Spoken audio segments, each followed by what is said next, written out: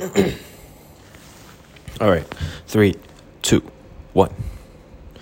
Hey everyone, welcome back to Soccer Pilgrim. I'm your host, Jason Jisoo Kim, and it's been a while since I've posted or recorded an episode. It's been, I think, 3-4 months. And to all those who've been listening, I apologize for delaying or not putting up an episode sooner. And I also apologize if there's any background noise because there is a metro or subway coming past the apartment I'm staying at. So for those who are wondering, right now I am in London, England. And it's kind of unreal that I'm here, especially in a post-pandemic, well, not post-pandemic, but like in a pandemic world. And from where I'm at in London is east of the city of London, which is sort of like that financial district with all the skyscrapers and such. And you'll hear background noise because I'm on the balcony just staring at an incredible view of the city. And yeah, so it's been a while since I last posted an episode, and I guess it's a good time. This would be a very good time to not restart the podcast, but do an episode. And I guess I should explain myself as to why I haven't posted an episode in a while. And long story short, I was honestly kind of enjoying my summer. I've been doing a lot. Two of my good friends started a soccer league, and I just been helping out with them. And I've been very busy at the restaurant that my family owns, and it's taking up a lot of my time. And during that period, I was questioning, how much do I actually love to podcast? And now that I'm recording again, I realized I really, really miss doing this. And even before recording this, it's been bothering me that I haven't come around to doing a podcast. It's actually been bumming me out.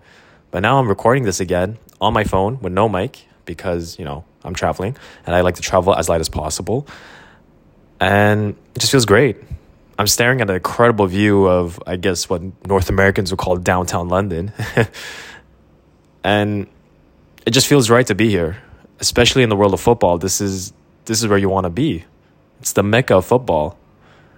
And the more I stare at the city, the more I think about the history of England and the history of London. I don't know too much about the history of London, but I can tell you the history of England a little bit. At least it's modern history. And it's somewhat reflective of, I guess, England's position as a global empire, and now the Premier League being the number one league in the world. There's sort of weird parallels. And these are late night thoughts. It's 1 a.m. I'm a little jet lagged. I'm actually exhausted. I should go to bed, but my mind just doesn't stop racing. And I thought, why not record a podcast right now? But let me describe where I'm at. Like I said, I'm just east of the city of London. City of London being the financial district, once again. I forget what neighborhood I'm in. Oh, right. I'm in Tower Hill. I'm like a 10-15 minute walk from the Tower of London, where they've imprisoned a ton of people there in the ancient times, I suppose. And when I look at the city and look at all the skyscrapers that are there and that are being built up right now, it's kind of crazy that this is the city that was the global top boy, where they've colonized. They were the largest empire in the world. And in today's discourse of politics and social and socioeconomics, it's kind of wild that this one city, ran the world. And a lot of positivity came out of it, and a lot more negativity came out of it as well. Some might ask, what's a positivity? Well, you could talk about science and certain Enlightenment ideas of emancipation and so forth. But it's funny how how ideas of English emancipation and English secularism came out of here while they were imposing their religion on the rest of the world, and also, benefiting from slave trade early on. So how does this relate to football? Football leagues that earn the number one position don't hold on to it forever. When I was growing up watching football in the early, late 90s, early 2000s, the Italian league was number one. Up until 2006, 2008 is when Serie A, or the Italian league, lost its footing as the number one league in the world and probably dropped to number 5th, like overnight. A lot of it had to do with corruption and fans starting to realize that the clubs that they supported and the hard-fought games that they've won and the long campaigns of winning a title they've come to realize that it means nothing when everything has been somewhat fixed by football elites who just wanted more money and more prestige. And it's funny because that's perhaps how England lost its step as a global superpower. Well, I mean, 2 global world wars had beaten up England and and that's how it lost its position as a global hegemon. And the city sort of imploded, and post 2008 is when there was sort of a power vacuum of who could claim to be the best league in the world. And that's when the Spanish league stepped up, winning 2 Euros and 1 World Cup back to back, and cementing that La Liga was the greatest league in the world, that technical football and just, being comfortable in tight spaces and just being very tidy and neat with your game was the way to go. But then in 2012, that's when things started changing. When, for whatever reason, 2014 is when it really all changed, when the Spanish league, the Spanish national team, couldn't even get out of the group stage with World Cup. And then I guess we could all argue that at that point in 2014 is when Spain sort of lost its step as the number 1 league in the world and dropped to number 2. And this is when England came back number 1, being, the best league in the world, with the best money, the best entertainment, the best stars, and also just the idea of, I guess, football coming home, where Arsenal dipped, Chelsea rose, Tottenham rose, West Ham's on the rise right now. Fulham had its moments, but it's not the best. Crystal Palace still hanging on in there, and still being one of the best clubs in London. Well, I mean, there's so many clubs in London. I guess we could argue that the best clubs in London are Crystal Palace, West Ham, Arsenal, Tottenham, and I think that's it. Wait, West Ham, Crystal Palace, Tottenham, Arsenal, and Chelsea. Yeah, those 5. So this might sound like late night rambling, but this is my first day in London. And let me kind of tell you how I got to this point. I flew out of Montreal at 10 p.m. with 3 other friends, and we were also excited to be here. One of my friends, Kiribel, the guy who helped me start this podcast, who inspired me to start this podcast, is not a football fan. Whereas Greg and Eric, the 2 other friends that were with us, they're huge football fans. And every time we talk about soccer, Kiribel just rolls his eyes and be like, all right, you lost me. But one of the biggest highlights, that was going to be one of the biggest highlights, was we got tickets to an Arsenal game playing Everton at the Emirates. But now it's September 11. Oh, wow, it's September 11 today. It's September 11, and a few days ago, maybe September 8th. Yeah, September 8th or September 7th is when Queen Elizabeth II passed away. It's kind of weird to think about that. The one person who's been consistent throughout all of our lives, the reigning monarch, the longest reigning monarch in English history, passed away.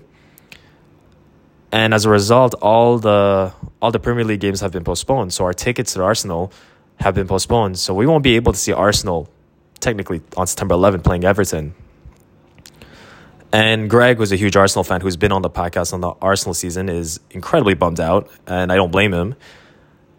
But it's I guess the country should find a time to mourn for the Queen. But it's kind of weird because they haven't canceled rugby nor cricket, but they've canceled Premier League, they canceled football, which doesn't entirely surprise me because football is a working class sport. And the English working class, or the British working class from England, Wales, Scotland, Northern Ireland, they don't really care about the monarch. Or some of them feel like that modern England, shouldn't have a constitutional monarchy, that they should move forward as a true and pure democracy without any monarch. Granted, the king or queen has no power in political decisions. However, they could influence it a little bit by, holding private meetings with the prime minister. So there is still somewhat of a say. I don't want to go into the checks and balances of government, of how England works. But that being said, it's kind of interesting how they postpone only football, because knowing that the fans would, if they were to do a tribute to the Queen, they would know that, a good amount of fans would probably boo or be disrespectful in those moments, which, if I'm being honest, doesn't surprise me at all. But now that I'm here in London, it's a big city.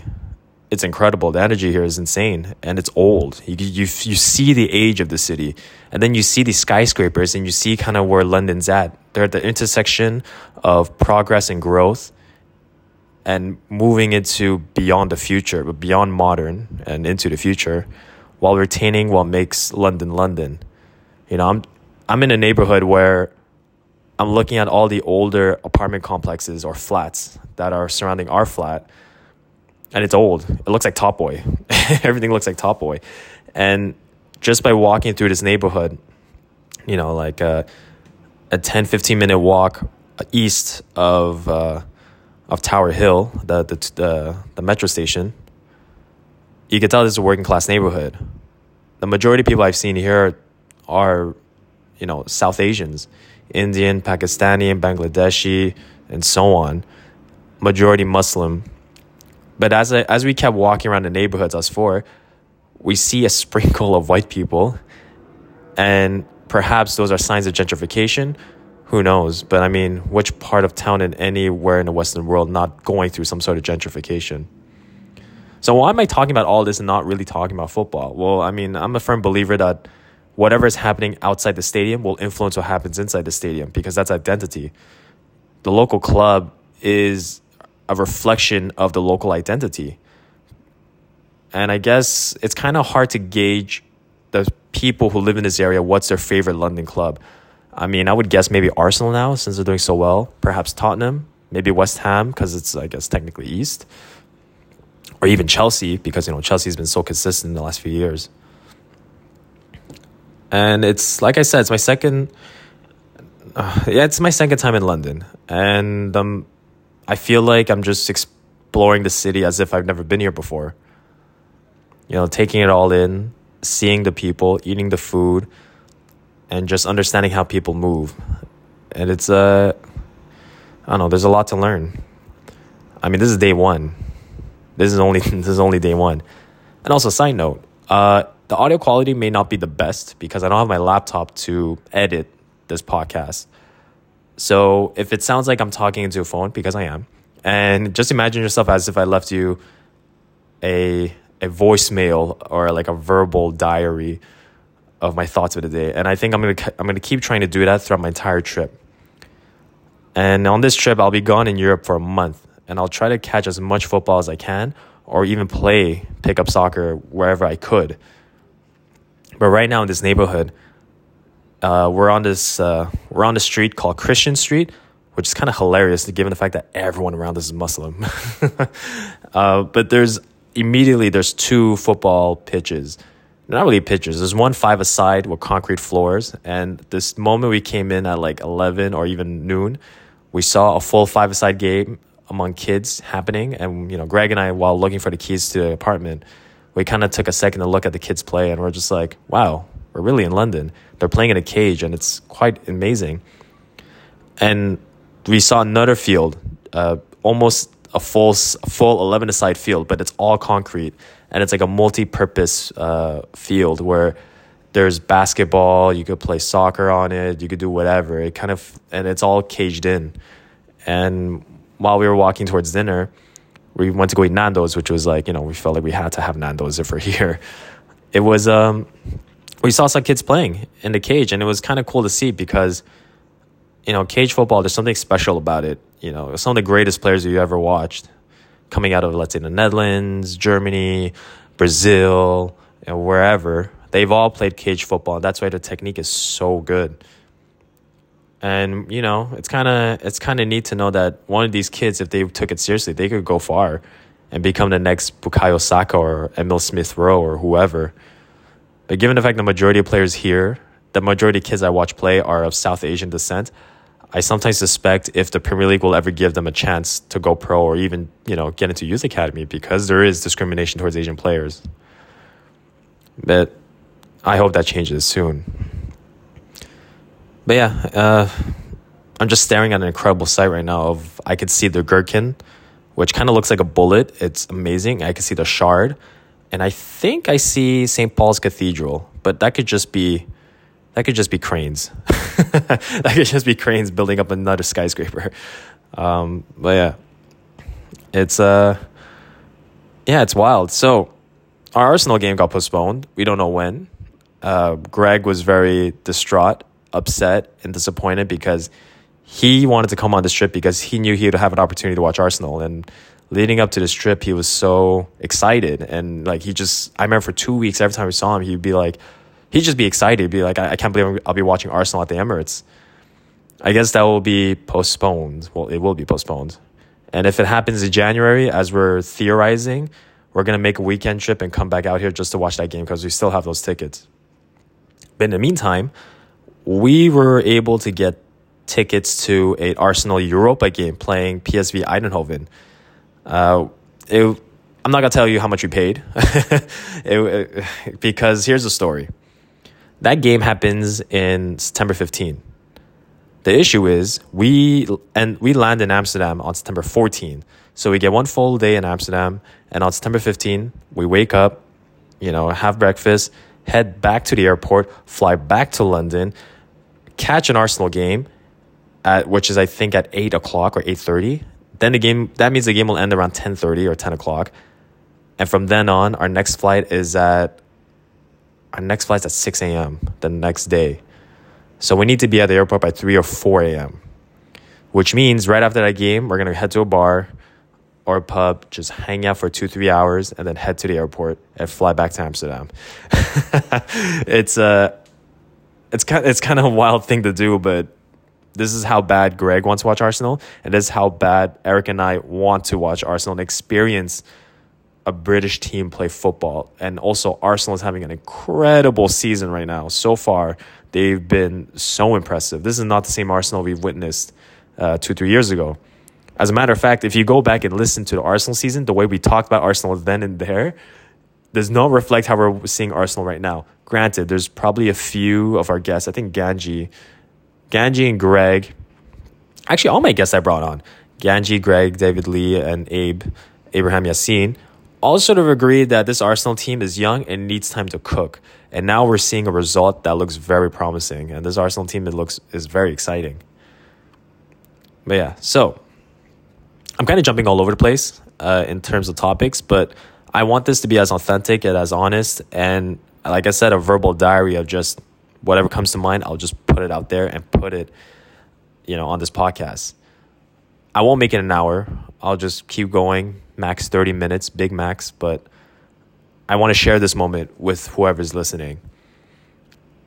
London's expensive. That's the first and foremost. London's expensive. And it's only been a day, and it's kind of worth it. It's an incredible city with incredible energy, super multicultural. And some of you are asking, how is the city like knowing that the Queen has just passed? Is there mourning? Are people sad? And honestly, life goes on. And no one seems entirely bummed out. It's sort of like an event, if anything, a very historical event. It's not lost on me how big of a historical event this is right now. And if you're asking me personally how I feel about the monarchy, I'm pretty apathetic. I respect her. I respect what she's done. But at the same time, I think monarchies are somewhat of an outdated system. And I don't understand why we need them. I don't understand why Canada hangs on to the British monarchy. Why can't we just be our own country? But also understand that I grew up in Quebec. So French Canadians or Quebecois people view the monarchy in a very particular light, which isn't entirely positive. In Canada, we have Queen Victoria Day, or just Victoria Day, which historically in Canada, that day is to celebrate the British monarchy. But in Quebec, they changed that name to the Day of the Patriot, which is to commemorate all the French Canadians who fought against British imperialism and ultimately lost at the Plains of Abraham. But I digress. How does that relate to football? It's funny because we talk about this club Arsenal, whose history is about people who work at the foundry building cannons, and those cannons were used to conquer the world. And here we are watching a club whose roots is intrinsically tied to British Empire. Now I say it like that's kind of interesting. But anyway, I think it's interesting. I love history, so it is what it is now. And yeah, if you're ever in London, I've only been here a day, and I've been here before, but it's been years since I've last been. Just take a moment if ever you land in London in the morning and you settle in, drop all your stuff, and maybe take a 1 or 2 hour nap just to kind of help you fight the hangover, help you fight the jet lag, just walk around.